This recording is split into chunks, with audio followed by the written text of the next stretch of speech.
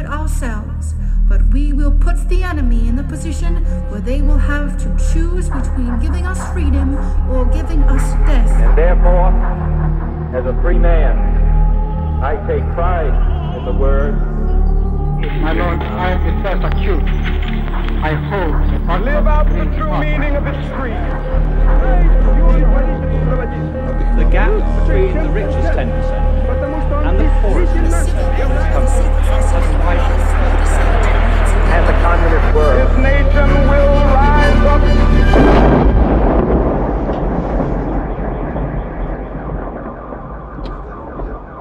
Hezký den, vítáme vás u dalšího pokračování podcastu Kolaps, který pro internetový deník Alarm.cz připravují společně Jan Bělíček a Pavel Šplíchal.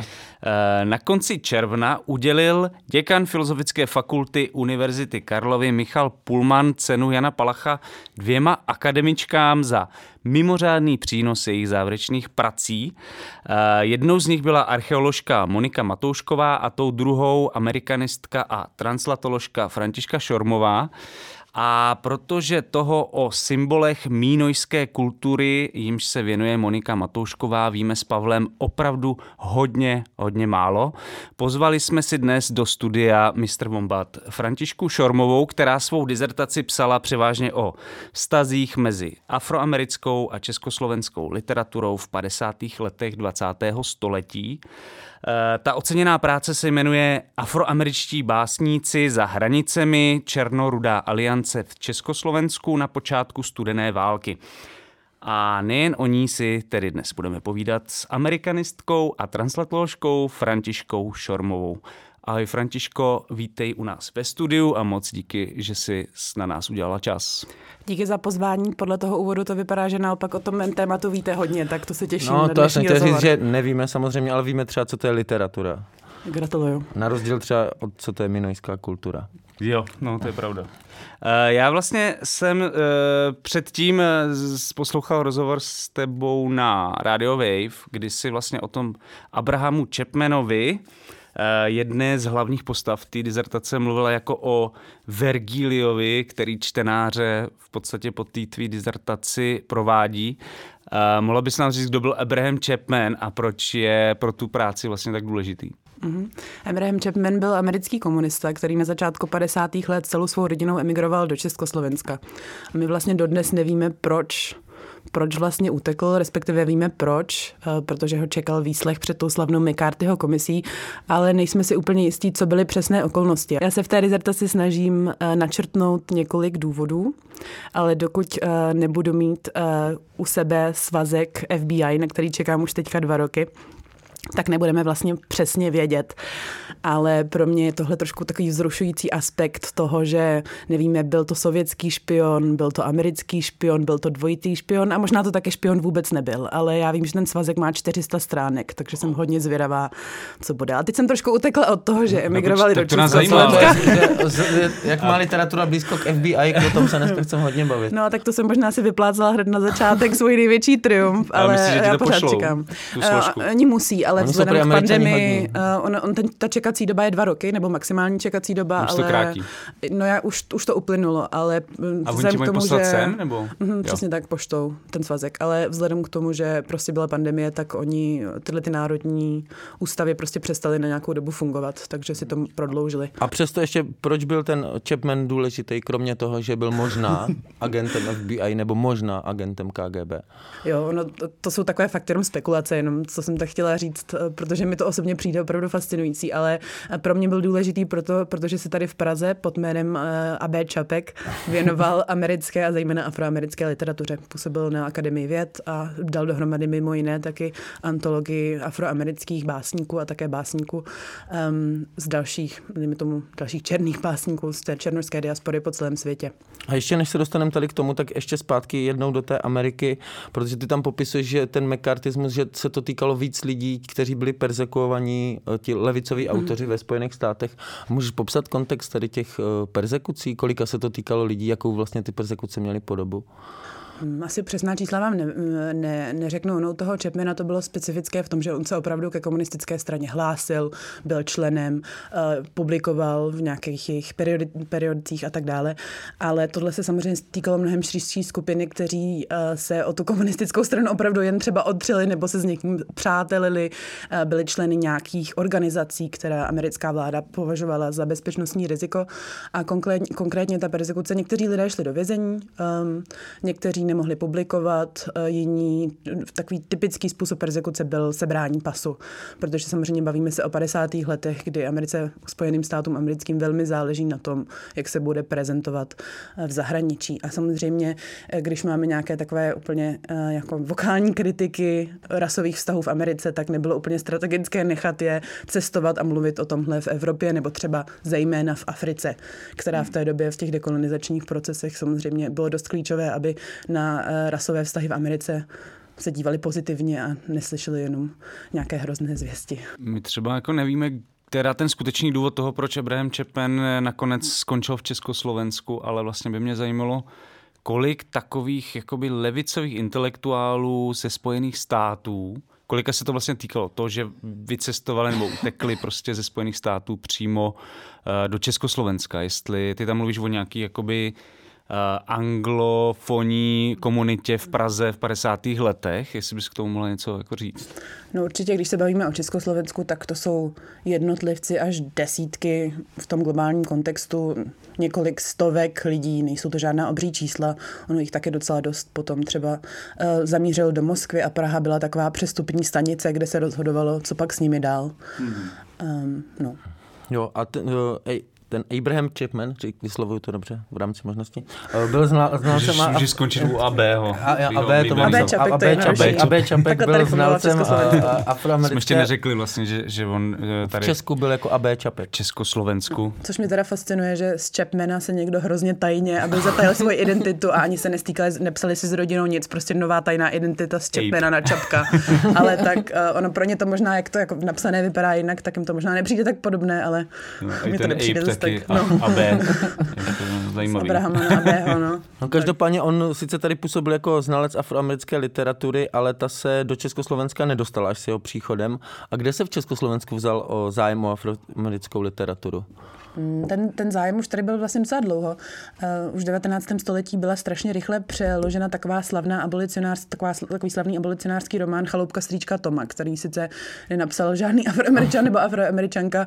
A myslím, že to je takové docela symptomatické, že se k nám to dostává takhle trošku zprostředkovaně a ten román je dneska hodně kritizovaný, protože ty Afroameričany jako zobrazuje tak hodně stereotypně. Ale tady ta Chaloupka strýčka Toma byla přeložena snad za 2 roky nebo za rok poté, co vyšlo v Americe a dokonce ve 2 překladech, to znamená vlastně relativně velký zájem, relativně rychlá cesta. A to pak pokračovalo hodně za první republiky, kdy se publikovali afroameričtí autoři v překladu. Máme několik antologií z té doby. A byl tento zájem československý o afroamerickou literaturu nějak specifický v rámci regionu, třeba myslím, a třeba vůči Německu, vůči Polsku? Myslím, že specifické na něm bylo to, že tam nastala taková určitá symbolická identifikace, nebo jak to nazvat, že ti Afroameričané v Americe byli používáni jako příklad, taková paralela k osudu Slovanů ve střední Evropě a v Evropě. Do jisté míry tohle vidíme i u amerických původních obyvatel Ameriky. A u těch Afroameričanů je to přece jenom takové ještě specifické, protože zároveň cestovatelé, kteří do Ameriky cestovali, ty Afroameričané viděli jako dost negativně vlastně a používali takové určité stereotypy, když o nich mluvili, ale jakoby obecně symbolicky ta skupina i s tou poezí, která mluví o nějaké svobodě a emancipaci v rámci nějakého většího celku, myslím, docela rezonovala kvůli tady té rovině té paralely. Takže jako stejně jako Afroameričané trpí v otroctví, tak Slované trpí prostě v podstatě pod tím jihem. V žaláři národů. Habsburské monarchie. Přesně nebo tak. A později pod komunistickým režimem. Jo, k tomu se taky dostaneme možná, doufám. Ale vlastně tam ještě zajímavý, mě teda ještě víc než tohle překvapilo, že tam existoval i nějaký vztah mezi těmi politickými afroamerickými spisovateli. Nevím, jestli tam byly i spisovatelky, tedy v téhle době asi ne. A že měli jaký specifický vztah konkrétně k Československu. Že se tam vlastně několikrát objevuje, v čem bylo třeba pro ně Československo jako důležitý a proč a jak se vůbec dostalo do té umělecké imaginace vlastně afroamerických autorů. Myslím, že to byl zejména Langston Hughes, který vlastně s tím Československem pracuje. Nevím, on napsal třeba básně o Lidicích nebo o Mnichovské smlouvě a tak. Jinak si myslím, že zvlášť v těch 50. letech to byla taková trošku strategická věc toho, že oni opravdu hledali podporu u těch států východního bloku a zároveň to Československo pro ně byl zajímavý model i v tom, že přesně nějaké jakoby národní sebeurčení a tohle se vlastně táhne už do harlemské renesance, kde je Praha několikrát zmíněna a Československo jako příklad nějaké kultury, která vlastně nenásilně dosáhla samostatnosti a třeba se i nějak jazykově a kulturně skrz jakoby kulturu a jazyk se nějakým způsobem oddělila a vydělila od nějakého hegemona. Takže ta spojitost může být i v tom právě, a to se často říká jako o Československu nebo Češích, že vlastně ty emancipační boje jsou hodně spojený s kulturním bojem. Přesně tak. A v tomhle jakoby ty afročemeritně se zlížili. Ano, zvlášť ta harlemská renesance, přesně tak, to bylo něco.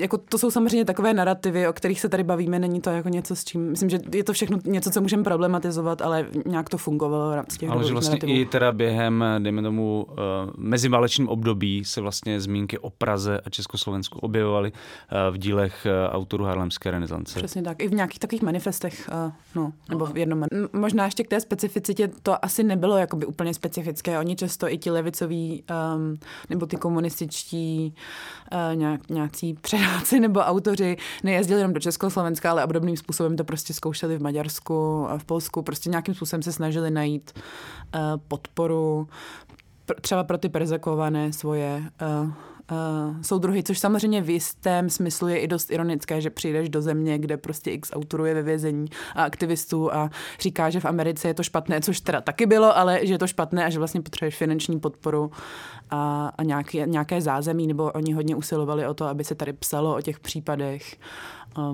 Ale problematizovali to nějak jako vlastně, že tu situaci v těch komunistických zemích, to znamená, že v podstatě my jako jestli uvažovali o tom, jak to vypadá v těch zemích, jak vypadá situace perzekuovaných v těch zemích a tak dále. No, my se tady bavíme od začátku 50. let. Oni později už moc výjíždět nemohli, tam se o to postaralo několik zákonů, díky kterým nebo kvůli kterým vlastně přišly třeba opasy, zrovna tyhle ty osobnosti, jako Peterson nebo Starobin, o kterých píšu v té dizertaci. A na začátku 50. let podle mě ono je dost těžké si představit to, že vlastně to nebylo úplně takhle jasné, tak tady funguje státní socialismus 3 roky, v tuhle chvíli jsme v roce 1951. Myslím, že pro ně by bylo opravdu velmi těžké nahlédnout na tu situaci.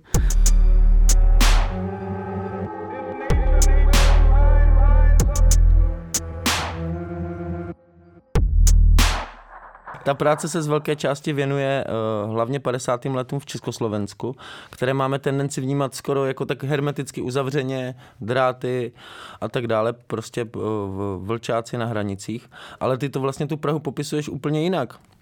Dokonce se v tvé práci objeví zmínka, že tehdejší Praha byla něco jako komunistická Ženeva. Tak kam se tenhle obraz Prahy 50. let vlastně vytratil později? Díky, Pavle, jsem úplně nadšená z téhle otázky, protože to je jedna z takových mých základních tezí, že ta 50. leta nebyla tak uzavřená a zvlášť, že ta Praha fungovala jako taková křižovatka. Já si myslím, že ono je to taková nepohodlná vzpomínka, ne? I tím, že vlastně všechny tady ty projekty, se kterými to bylo spojené, ať už to byly nějaké mezinárodní svazy, nějaké kongresy a setkání, že jsou spojené s tím oficiálním režimem a že to je něco, na co prostě neúplně rádi vzpomínáme. A nepohodlná pro koho? No pro takovou asi kulturní paměť, nebo jako ono se o tom v současné době začíná hodně mluvit, ale že tohle jsou projekty, které vlastně třeba sami o sobě byly hodně zajímavé, ale protože jsou spjaty s tím oficiálním režimem, tak se na ně vzpomíná nebo se o nich mluví hůř. A jak si můžeme ten bohatý mezinárodní život představit v Praze?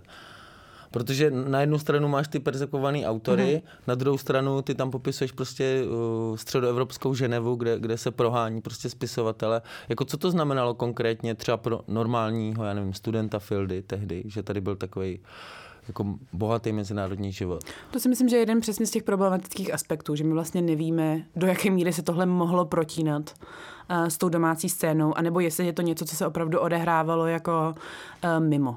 Jakože někde na Dobříši prostě byla nějaká mezinárodní scéna, ale v Praze tuhej stalinismus. No jako to si myslím, že je pak dobře vidět třeba na těch reakcích různých spisovatelů, redaktorů a překladatelů na Chapmana, že on pro ně stělesňoval přesně něco takového, takový ten internacionalismus, který zůstává na papíře. A nebo v reakcích na Pabla Nerudu, který jsem hodně jezdil, podobně jako další latinskoameričtí spisovatelé a vlastně v něčem to bylo úplně úžasné, že ta Dobříš fungovala jako místo, kde spisovatelé, kteří by se nepotkali na tom svém kontinentu, se mohli najednou potkat. A druhá věc je, že ta Dobříš vlastně byla uzavřená spoustě spisovatelům místním, kteří prostě neměli ten správný politický profil.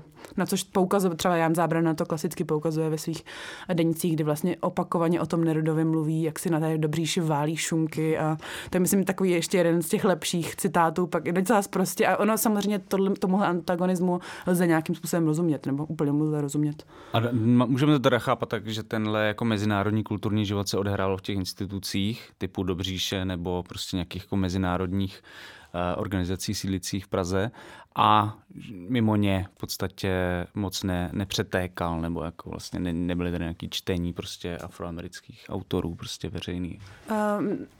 Tak jako čtení byly, třeba ten Pablo Neruda tady četl. Ti afroameričtí spisovatelé moc ne, protože ti vysloveně levicoví sem prostě jezdit nesměli od nějaké doby, nebo nesměli jezdit nikam. A třeba toho Langstona Hughese, kterého jsem zmiňovala, který je jeden z takových nejvýraznějších afroamerických spisovatelů, opakovaně zvali třeba na Karlovarský filmový festival, což mě dost překvapilo, když jsem na to narazila v archivu, ale on teda nedorazil. No nicméně jakoby úplně oddělené to nebylo, tak ti lidé chodili jako do hospod a nevím, nějakým způsobem se protínali, ale je pravda, že asi jenom s těmi oficiálními spisovateli asi tam neprobíhala nějaká, myslím, že neprobíhalo to, zvlášť v těch 50. letech, téměř určitě ne, nějaké setkávání třeba s nějakou širší škálou lidí, kteří třeba v té době nemohli publikovat, ani jak by se k ním vůbec dostali, k těmhle lidem. Ty jsi tam vlastně popisuješ, že, jestli to říkám správně, W.E.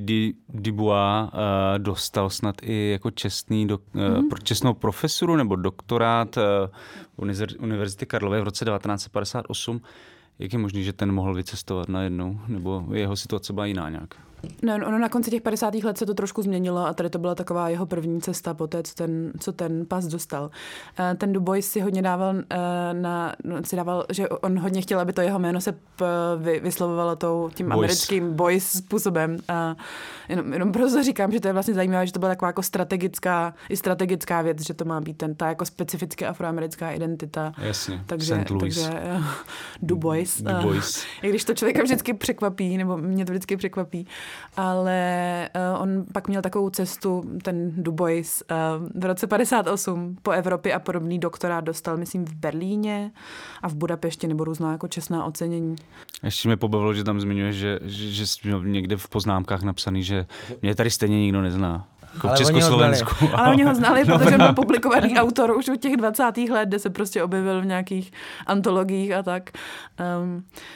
On si pak někam poznamenal, že ani nevěděl, že tady znají jeho jméno v Československu, nebo že by Karlova univerzita znala jeho jméno. Mně to přijde docela vtipné, protože pak jsem někde v archivu viděla, jak on měl tam četl projev, dokonce z toho existuje video a existují nějaké jakoby návrhy toho, jak si psal, co tam bude říkat a třeba to Karlova univerzita má napsáno asi 5krát a vždycky se to strašně škrtá a pak jako znovu, jako jak to má teda říct a jak to má vyslovit, tak mi to povilo, jako že nejenom, že teda Karlova univerzita by neznala jeho jméno, ale spíš on měl trošku problém s tím, jak jako vyslovit.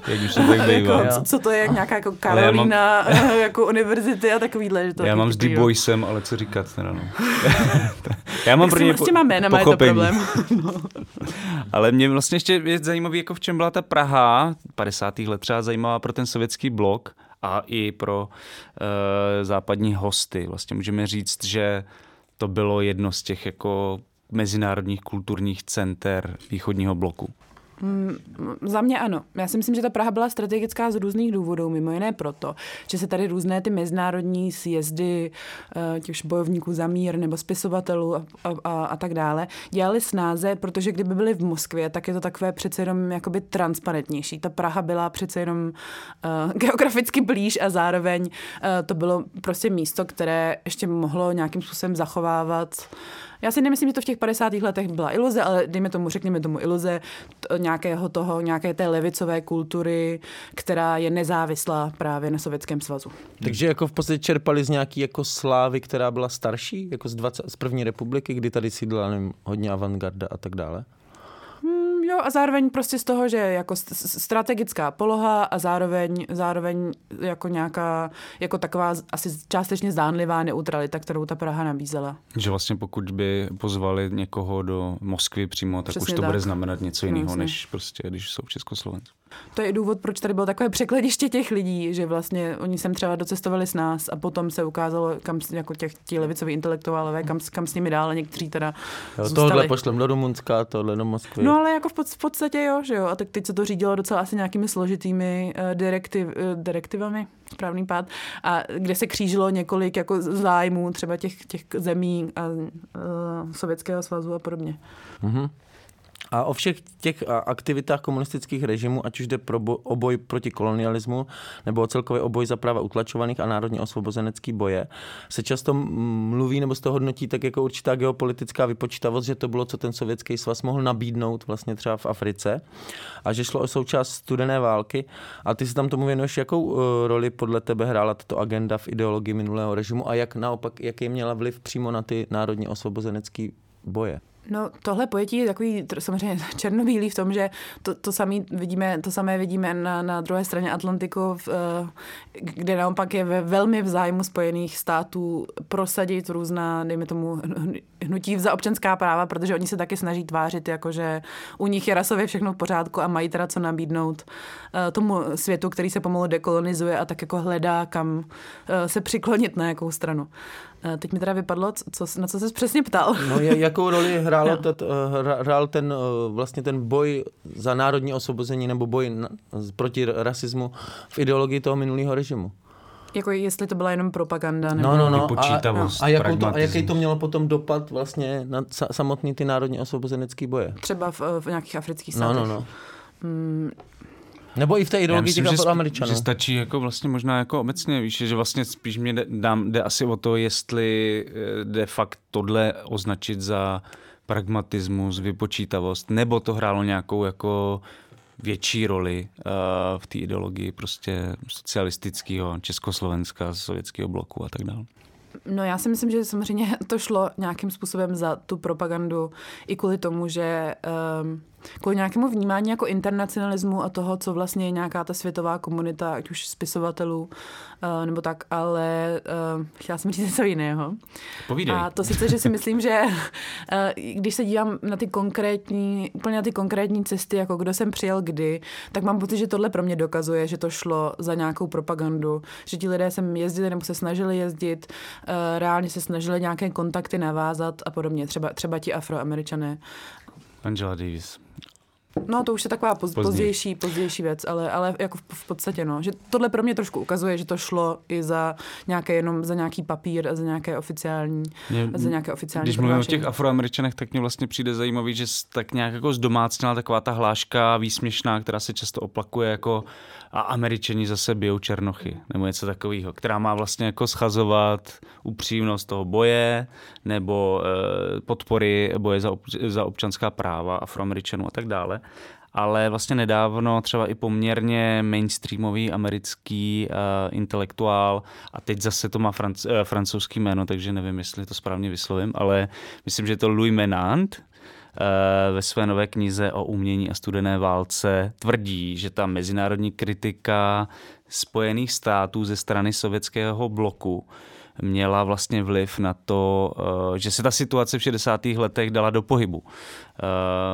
Jak ty to vidíš, jak se s tím vyrovnáváš tady s tímhle? Že vlastně ta mezinárodní kritika porušování práv Afroameričanů ve Spojených státech ze strany sovětského bloku měla opravdu podle něj vliv na to, že se ten problém začal trochu řešit.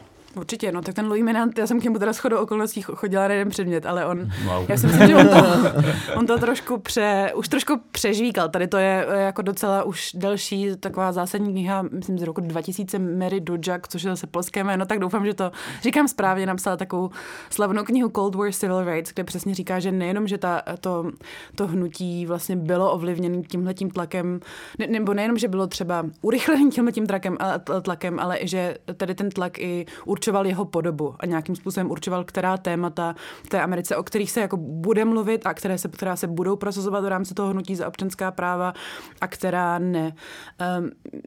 Ono to je trošku docela dobře vidět na nějakých těch osobnostech, o kterých píšu já, že vlastně to byly často, ta krajní levice potom byla z toho hnutí za občanská práva tak strategicky trošku vystřihnutá, aby vlastně byly přijatelné pro jak ty oficiální struktury, tak nějaký mainstream. A samozřejmě to hnutí za občanská práva nebo obecně kteříkoliv afroameričtí aktivisté si museli dát hodně pozor právě na to obvinění z komunismu nebo jakoukoliv spolupráci, dejme tomu s komunistickou stranou nebo s Sovětským svazem, protože to byla samozřejmě politická sebevražda, takže...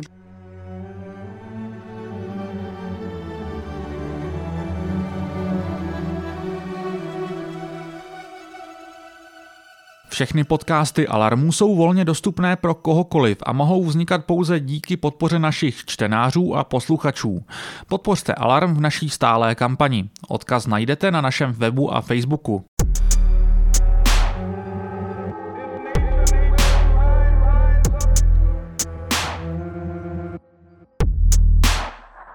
No a když říkáš, že byli vystřihnuti, tak jak si to představit, jako ten proces, jako na základě čeho? Na základě toho, že prostě byli aktivní prostě v nějakých politických organizacích, nebo... A ty si jich potom buď zbavili, anebo obecně to byly, že různé to hnutí za občanská práva nebylo jedna velká organizace nebo jedno velké hnutí, to bylo spoustu různých lokálních, i méně lokálních skupin, organizací, iniciativ.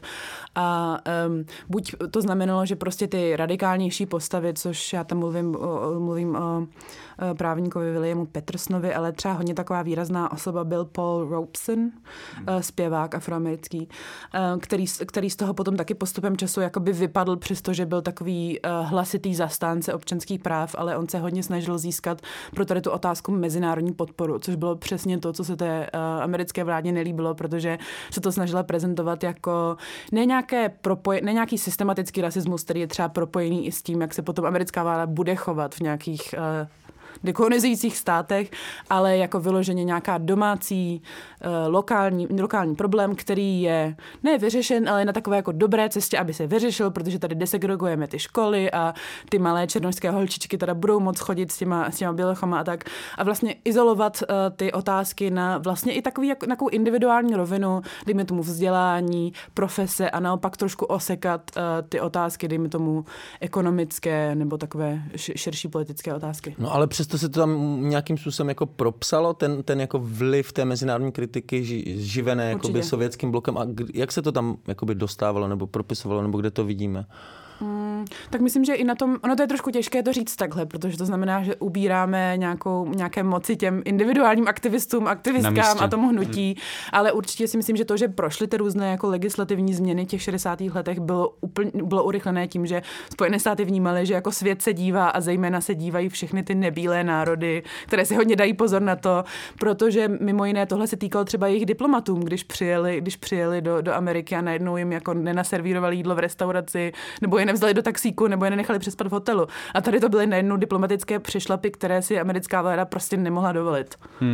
Tam je docela vtipný, že Louis Menand to ještě vyhrotil v jednom podcastu pro New York Times, kdy říká, že bez té kritiky sovětského bloku by možná Johna F. Kennedyho práva Afroameričanů nikdy ani nezajímala. Tak je to prostě strategická jako otázka, no. A my tady to můžeme zase, já si myslím, že to překlápím do toho, že to trošku vnímám, když některé české překladatele potom zajímají Afroameričané, ale zase je zajímá jazz třeba a už je moc nezajímá jako ta politická situace. Tak to jsou takové otázky strategie, které už těžko jako odlišíme od sebe v téhle chvíli, no, když se na to díváme zpětně. Ale tak v podstatě, kdybych to měl shrnout, tak prostě bez těch aktivistů na místě by stejně ta kritika byla úplně k ničemu. Jako, jasně, no, ale myslím, že to je zase další příklad toho, že i kdyby to vzniklo jako propaganda v rámci Sovětského svazu, tak stejně to nějak reálně působilo, tady ten tlak prostě toho a tak, ale další věc je, že se pak z toho stal, jak se říkal, takový jako skoro vtip, pointa prostě vtipu, že když si stěžujeme na něco v rámci jako sovětského bloku, tak podívejte, no, přesně whataboutismus, což vlastně, já si myslím, že se v té se docela hodně propsalo, to je hezké slovo, propsalo i do české kultury, no.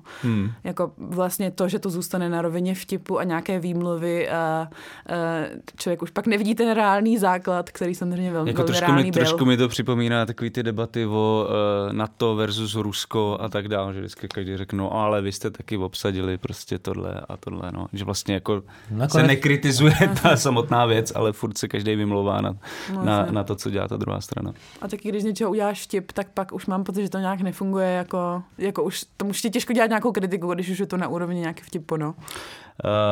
A ty jenom ještě tady k tomuhle, jenom, že ty jsi mluvila o tom, že se na to třeba hodně dívali na tu americkou legislativu, ty nebílé zastupci těch nebílých národů, ale jaká tam přímo byla role toho Sovětského svazu? Ten se taky díval? Tak tady to myslím v rámci nějaké soutěže o to, jako kdo získá, jak se bude zaplňovat ta studenoválečná mapa. Jako určitě, ono i u nás se hodně tematizovaly různé kauzy, lynčování, psalo se o tom a tak, takže myslím, že to bylo hodně podobné v tom Sovětském svazu. Abych trošku posunul dál, tak vlastně ty v té knize docela často cituješ ruského vědce Rosena Djagalova, který momentálně snad pořád působí na New York University. Mohla bys vlastně nám a posluchačům vysvětlit, co si představit pod tím termínem, a teď doufám, že ho správně překládám, Světová republika levicového písemnictví? Nebo jako literatury bych se asi nebála. K němu se vlastně taky odkazuješ. Co to vlastně znamená? Já ani teda nevím, že byl Rus, nebo že je Rus. Jo, že myslíš, že je Američan. No tak to těžko. Já bych asi řekla, že ale jako nebudeme se asi pouštět do debaty. Američan ruského původu. No, těžko říct, ale vlastně ten termín, kterým se zabývá, je taková variace na Světovou republiku literatury, což je zásadní knížka francouzské vědkyně Pascale Casanova, která se nějakým způsobem snaží jinak pojmout literaturu jako takové určité pole. Ona hodně vykrádá Bourdieu. A teď taky nevím, protože to vždycky vyslovím v angličtině, tak nevím, jak se to řekne správně česky, francouzsky, Bourdieuho vykrádá.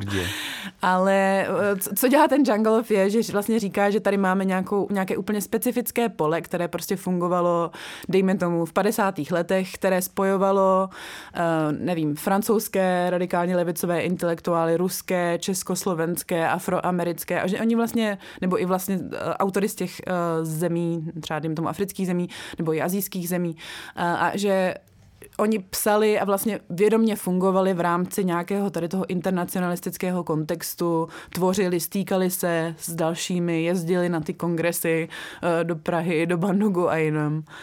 Jako nějaký jiný způsob, že my se na tom vlastně díváme tady tím prismatem toho nejenom těch jednotlivých států nebo nejenom těch mocenských bloků, ale nějakého útvaru, který nám jak ty státy, tak hranice těch mocenských bloků překračuje.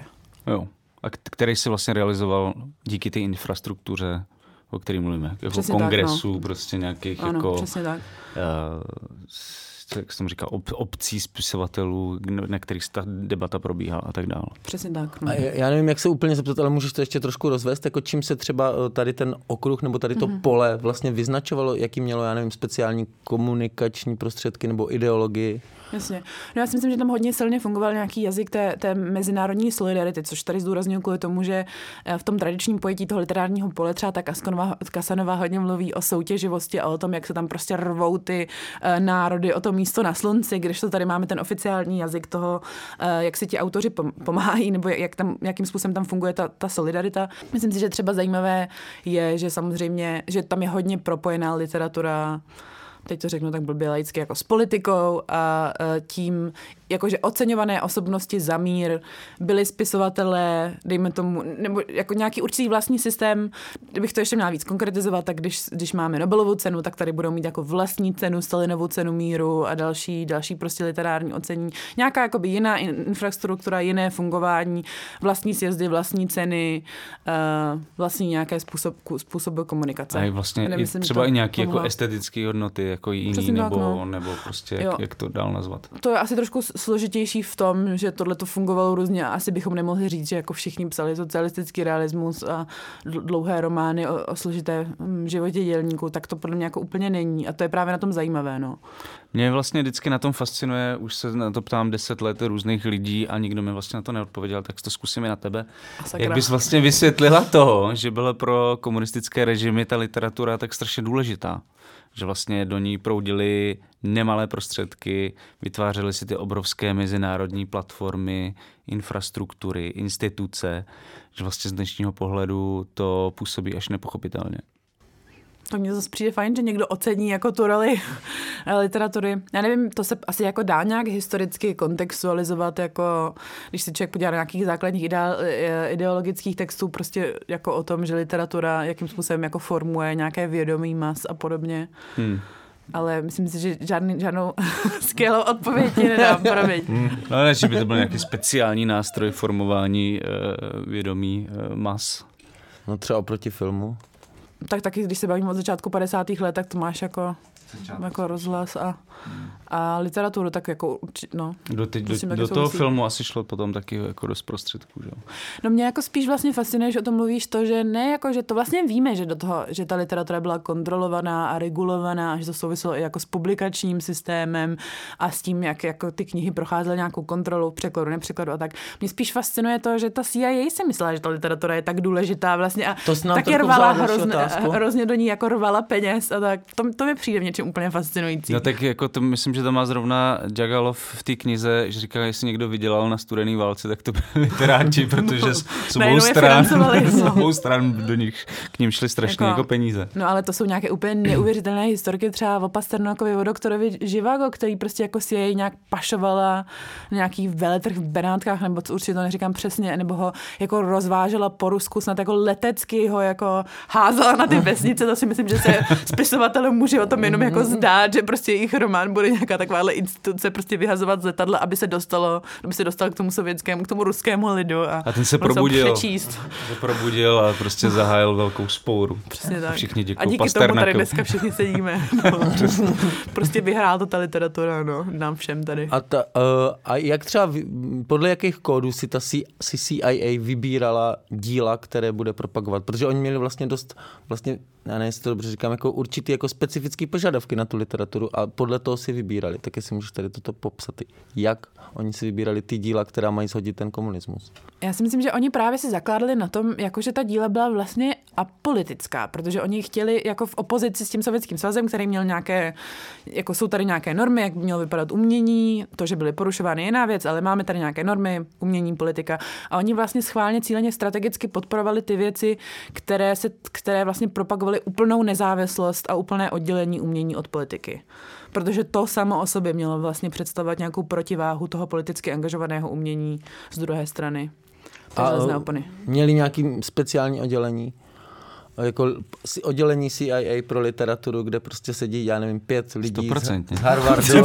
Ne Harvardu, oni prej na Yaleu, to byla taková jako jejich. A byly nějaké časopisy, teď nevím, nějaký New Critical Review, nebo teď se přesně nepamatuju, ale bylo to spojeno konkrétně i s nějakými časopisy, kde prostě oni rekrutovali a zároveň ty časopisy potom fungovaly.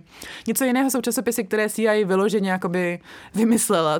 To je samozřejmě ještě taky úplně fascinující, že CIA si tak jako provozuje literární časopis veselé. A to byly docela známý, víš? Encounter, no. Docela známý jako vlastně a úspěšný časopisy, který oni... A krom toho, že provozovali nějaký ty časopisy, tak ještě ty jsi mluvila o nějakých jiných časopisech, kde rekrutovali, to znamená, že jakože je četli a rekrutovali ty autory z toho, nebo rekrutovali agenty. Z redakce, tak já nevím, jestli už vás někdo oslovil někdy, ale možná... Ne, tak nevím, co ty, Pavle. Zatím nic, no, ale bylo by to boží. Nikdo neodvážil zatím. Co by bylo boží? Tak jako CIA? A nějaké jako propojení té jako inteligence, vlastně to jsem asi chtěla říct. To je nějaké, já už jsem tady to trošku pozapomněla, ale četla jsem to, jak by ta FBI rekrutovala jako jiný. Vlastně ta CIA se zaměřovala na ty opravdu jako elitní Ivy League prostě lidi, když to ta FBI spíš měla ty jako jako naopak ty underdogs.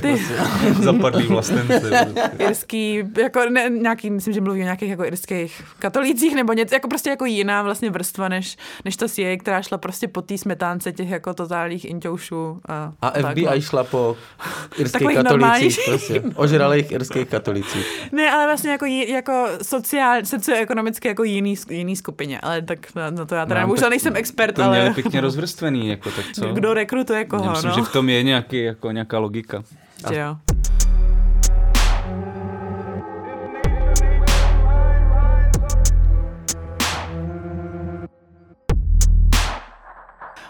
Chceš ještě něco k CIA, Pavle? No já bych se o tom bavil do nekonečna, ale... Tak máš ještě možnost poslední. Ale jako mě tam zajímá to, jak se jako tvoří ten vkus tajné služby na literaturu. No tak to asi co jsem řekla, že jako základní měřítko prostě nemá to být politický, protože prostě umění je úplně oddělený od politiky a my vlastně podporujeme to jakoby pravý umění a tu nezávislost těch umělců a umělci jsou všichni nezávislí, což samozřejmě je trošku ironický, protože jsou nezávislí díky tomu, že CIA sype neuvěřitelný peníze do jejich nezávislosti. Do jejich nezávislosti, přesně tak, no. Největší grantová prostě agentura v dějinách lidstva. Přesně, v tom Sovětském svazu tam jsou jako hrozně závislí na to, ale my prostě tady máme ty nezávislí umělci, kteří si říkají úplně, co chtějí a tvoří. Totálně nezávislí, ale hlavně tam nesmí být žádná politika. No, nebo taková politika, jako to je třeba zajímavé, o tom píše můj bývalý vedoucí Justin Quinn, že vlastně třeba američtí autoři, američtí básníci jakoby vlastně se moc nenosili, aby psali o politice v době studené války, ale jakmile prostě najednou tam měli ty emigranty nebo ty autory dejme tomu slovanský z východního bloku nebo z různých slovanských zemí. No, ale tak ty najednou vlastně o té politice psát mohli a bylo to hrozně vítané, že oni se prostě pak v té Americe silně postavili proti těm svým komunistickým režimům a tak dále. A že to bylo vlastně něco, čemu pak ti Američani aplaudovali, že prostě najednou se teda nebojí do toho jít do té politiky, ale byla jako jenom jedna akceptovatelná politika a to byla ta antikomunistická. Zpovědi prostě uprchlíků z východní Evropy. V podstatě to byla ta politika, která už prošla, no. Já už teda snad asi teda naposledy. Nepohodně, to taky začalo bavit. Tak ti literáti, jako oni nemuseli vědět, že ta CIA je vlastně sponzoruje. To byl takový skrytý funding. Jako. To je jakoby otázka, kdo co věděl, že jo, ale často to prostě nevěděli v tom encounteru. To byl pak jako, to už se profláklo někdy na konci 60. let a byl to docela velký skandál. Ale tam vlastně přispívali jako skvělí světoví autoři. Ale myslím, že to prostě tak člověk dostane, nevím, peníze za... Jako sice dostane 3x víc, než co by dostal někde jinde, ale tak jako se neptá, proč. Nebo já nevím, jako, proč ho najednou platí. Bohatý Američani. Víc, no. Ale hlavně musíme počkat teda, až ti FBI pošle všechny ty složky a pak se dozvíme pravdu konečně. Si po tady tom rozhovoru mi ještě někdo něco pošle, protože oni to určitě sledují, váš podcast, takže... Tak Pavel s nima spolupracuje, tak já bych rád, no, tak se tímhle hlásím. Ale tak FBI možná nechceš, ne? Protože to tě socioekonomicky zařadí do... No, mezi ty irský katolíky a... Ožralý irský katolík, to jsem vždycky chtěl být. No a pak to bude snob, to bude taky hrozný. Dobrý, tak FBI už dobrý. Hele, ale ještě by mě vlastně zajímala poslední takový velký okruh té práce, kde se vlastně trošku věnuješ vztahu, nebo hodně, mezi mladými překladateli z angličtiny, jako byl třeba Josef Škvorecký, Jan Zábrana, Lubomír Dorůžka, právě třeba s Abrahamem Chapmanem. Proč je vlastně pro tebe tohle důležitý, to téma? A v čem se ty jejich přístupy třeba k překladům afroamerické literatury radikálně odlišují? Já si myslím, že pro mě je to důležitý. Já nevím, jestli se mnou budete souhlasit, ale mně přijde, že česká kultura si relativně váží překladu, i když samozřejmě se to neodráží v tom, jak jsou překladatelé placení. Ale vážíme si překladu, víme o těch osobnostech, ti lidé dávají rozhovory, jako nějakým způsobem tady fungují jako kulturní figury docela silně. A já jsem přesně vyrostla v tom, že tohle to byli jako velcí hrdinové. Jan Zábrana, Škvorecký a další, kteří se vlastně neúnavně snažili o to, aby sem přinesli tu pravou, jakože byl ten škvár, co teda publikovali ty oficiální struktury a pak jakoby tu pravou literaturu jsem prostě strašně pracně dostávali tady ti překladatelé a nějaký kulturní mediátoři. A to je vlastně narrativ, proti kterému jsem se chtěla trošku obrátit a podívat se na to, jako, co vlastně, jako, co je na tom pravdy, asi zbytečně dramatické, ale tak trošku se na to podívat kriticky, protože si myslím, že ten kritický pohled na tyhle ty figury zatím chybí. A třeba na to, že oni sem tady dostávali nějakou část té americké literatury, nebo afroamerické literatury, ale byla to třeba část, ta, která se jako líbila jim. Nevím, Škvorecký strašně stál o jazz, to znamenalo, že potom předkládal ty lidi, kteří prostě psali a nějak se věnovali jazzu, což na jednu stranu je úplně legitimní, ale na druhou stranu se nemusíme tvářit, že to byla ta pravá a jediná americká kultura, afroamerická kultura, kterou jsem u ní dostávali. Takže to byla podle mě taková motivace trošku se kriticky podívat na tyhle figury, které vlastně ještě nebyly moc kriticky zhodnoceny. A na jednu stranu pro mě, jako já vím, jaký mám jako velkou úctu, protože si myslím, že přesně jako překládat v době bez Google a v době, kdy oni spoustu těch věcí si prostě ověřit nemohli a pracně naháněli nějaké rodilé mluvčí, aby jim řekli, jako co v Chicagu něco. Takže to bylo dost obdivuhodné. Na druhou stranu je právě zajímavé, že oni se skoro na nic neptali Chapmana, protože toho prostě úplně nesnášeli. Škvorecký ho nemohl vystát. Já jsem úplně na začátku zmínila, že Chapman dal dohromady antologii afroamerické literatury a tu měl původně ale editovat Škvorecký. A Škvorecký už to měl celé vymyšlené, koho tam dá a jak si tím ten jazz pěkně protlačí a najednou přijde Chapman a říká, ale prostě jako ta černošská diaspora je širší a já bych tam chtěl i věci z portugalštiny a to najednou prostě pro toho Škvoreckého je příliš velké sousto. A navíc Chapman sám o sobě, to byl pro ně jako americký komunista, který prostě žije v Československu. To byla pro ně postava, kterou jako absolutně nemohli strávit. No ani třeba nechápali, ne? Že oni by se chtěli narodit v Americe a někdo se tam odstěhuje. Někdo se odstěhuje a ještě je to americký komunista, že jo? Nějaká identita, která je na ně jako tlačená zhora a někdo jako dobrovolně a pak sem jako dobrovolně přijde. Takže mám to chápat tak, že jim jako rozbourával tak trošku tu jejich představu o tom, jak vypadá třeba konkrétně tady v té jako antologii, jak vypadá afroamerická literatura, že tam vnášel prostě. Já si myslím, že to je takové lichotivé čtení, že on jim moc nic nenaboural, ale že prezentoval nějakou nebezpečnější, nějakou verzi afroamerické literatury, která se jim vlastně úplně nehodila do krámu. Nebo když mám nějaký strategický cíl, třeba prosadit jazz, tak tohle to je najednou věc, která jde jako úplně proti. Která tu černošskou literaturu pojímá jinak. Než dejme tomu jako něco, co vede k jazzu. Jsem taková trošku zaujatá proti škvoreckému a jazzu, rovnou to říkám. To je jako v pořádku, já jenom furt nechápu, jako jak chce tou poezí protlačit jazz, jakože mě to přijde úplně absurdní jako nápad celý. No docela jako hodně v tom specifickém žánru vlastně těch doslovů a úvodů, kde vlastně člověk načrtne to a ten Škvorecký s Doruškou to dělají hodně, jak vlastně ty utlačování Afroameričané, že ten jazz je jako přirozeno. Do kavárny, čte si tady tu antologii a k tomu hraje jazz a to je ideální prostě. No ne, tak jako, že vlastně ten jazz je něco, co pramení ze stejné emoce toho utlačování a že jako je to nějaký přirozený vývoj toho, že prostě oni píšou o tom utlačování a končí to u toho jazzu, který je prostě takový autentický lidový projev afroamerické menšiny. Takhle se to nějakým způsobem snažili prosadit. A tak to byl jazz a Škvorecký, ale našla jsi nějaký další takovýhle jako agendy těch překladatelů, který si ti překladatelé vlastně prosazovali a tím nějakým způsobem, nechci říct zkreslovali, ale prostě preferovali nějaký obraz. Takže o co šlo Škvoreckému kromě jazzu? No a nejen Škvoreckému. A tak já si myslím, že on by jako že to šlo jenom o ten jazz. Jo? Jako myslím, že jako další věc samozřejmě je zastoupení žen, což ne, že bych to chtěla takhle jenom převádět jako na čísla, ale je to vidět u toho Chapmana, u té antologie, že tam je vlastně jako zastoupeno spoustu básnířek, které se už pak nikdy neobjeví v rámci těch.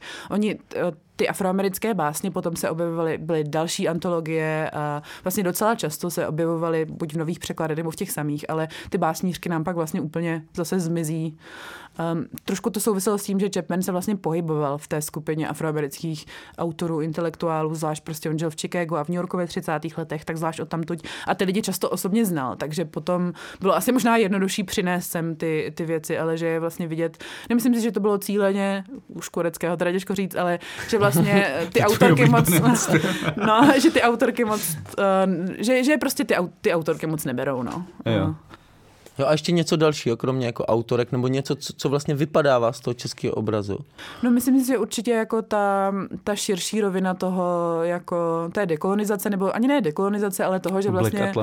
No a že ten jako rasismus, nebo že to je nějaká systémová věc, jakože imperialismus, rasismus, že tohle to jsou věci, které jako nějakým způsobem patří, nebo je dobré se nadívat jako na nějaké spojené nádoby a že vlastně docela paradoxní, že ten pohled těch československých mediátorů, překladatelů se docela shodoval s tím, co ta americká vláda se snažila protlačit, že prostě problém afroamerický je čistě problém Ameriky a že nějakým způsobem se řeší. A ne, že to je součástí nějakého celosvětového problému. Já teda samozřejmě nejsem amerikanista a strašně budu zjednodušovat, ale vlastně mě někdo navedl k tomu, že vlastně v tomhle mohl být dost důležitý James Baldwin, protože ten vlastně někdy v 60. letech snad žil v Paříži. Zrovna v momentě, kdy vlastně tam vypukly dost velký jako protikoloniální jako vzpoury, hlavně v Alžíru a tak dále, což vlastně v něm vyvolalo právě ten pocit toho, že i afroamerický boj souvisí s těmi dalšími jako protikoloniálními tendencemi všude na světě. Byl v tomhle nějak jako Baldwin zásadní, nebo vlastně to bylo něco, co v té afroamerické literatuře bylo přítomný i před ním? Myslím, že to určitě přítomný bylo. Vlastně už docela jako dlouho, nejpozději od těch 20. 30. let, ale vlastně Baldwin najednou přichází v okamžiku, kdy o tom může mluvit, kdy to je téma, které najednou v těch 60. letech už není tak tabu, jako třeba bylo v těch 50. letech. A vidí to na vlastní propojení. A vidí to na vlastní oči samozřejmě. A tak Baldwin už je pak vlastně jako další generace těch afroamerických spisovatelů, která už i vychází z toho zklamání, které vlastně afroameričtí spisovatelé zažili s komunistickou stranou v Americe. Mě by ještě zajímalo možná tak jako na závěr, jestli se nějakým způsobem ta afroamerická literatura, kultura odrážela do té československé kultury a společnosti po roce 1968. Jestli vlastně tam furt nějaký jako typ vztahu zůstává i třeba během normalizace. Mluví se třeba o spirituálech černošských a tak dále. Jestli vlastně na tyhle věci odkazovala třeba kontrakultura nebo oficiální kultura a tak dále a jakou to mělo podobu. Já si myslím, že zejména od toho konce hnutí za občanská práva, že to je téma, které dost jako mizí z toho mainstreamového diskurzu. Nevím, že už se o tom nepíše tolik v novinách, jako Angela Davis je samozřejmě výjimka, ale jinak už se o tom tolik nepíše, už to není tak tematizované a vlastně se to tak postupně vytrácí. I tím, že vlastně už to třeba není možné tak snadno politizovat jako předtím hnutí za občanská práva. Stává se z toho ten vtip prostě. Stává se z toho přesně ten vtip. A u těch spirituálů mně vlastně přijde dost zajímavé. Oni ty spirituály, já jsem tady pomluvila Škvoreckého, tak to mě částečně mrzí a částečně vůbec. Můžeš pokračovat. Ne, jakože ty spirituály jsem třeba hodně vozil, ten Paul Robeson, který prostě tady měl obří koncerty, zpíval na Štvanici, na Zimním stadionu tehdy.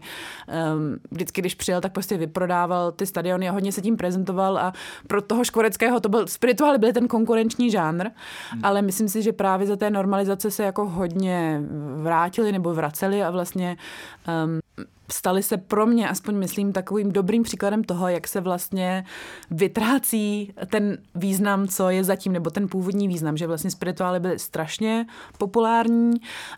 Já nevím, ale já mám pocit, že já jsem ještě docela na tom přesně vyrostla, jakože a kdo se bojí vodou jít. A že prostě jde o to, že najednou máme tady nějakou symbolickou rovinu toho, že vlastně nespíváme o afroamerickém lidu, ale zpíváme o tom, jak je jako těžký fungovat v rámci jako nějaký nesvobody toho státního socialismu.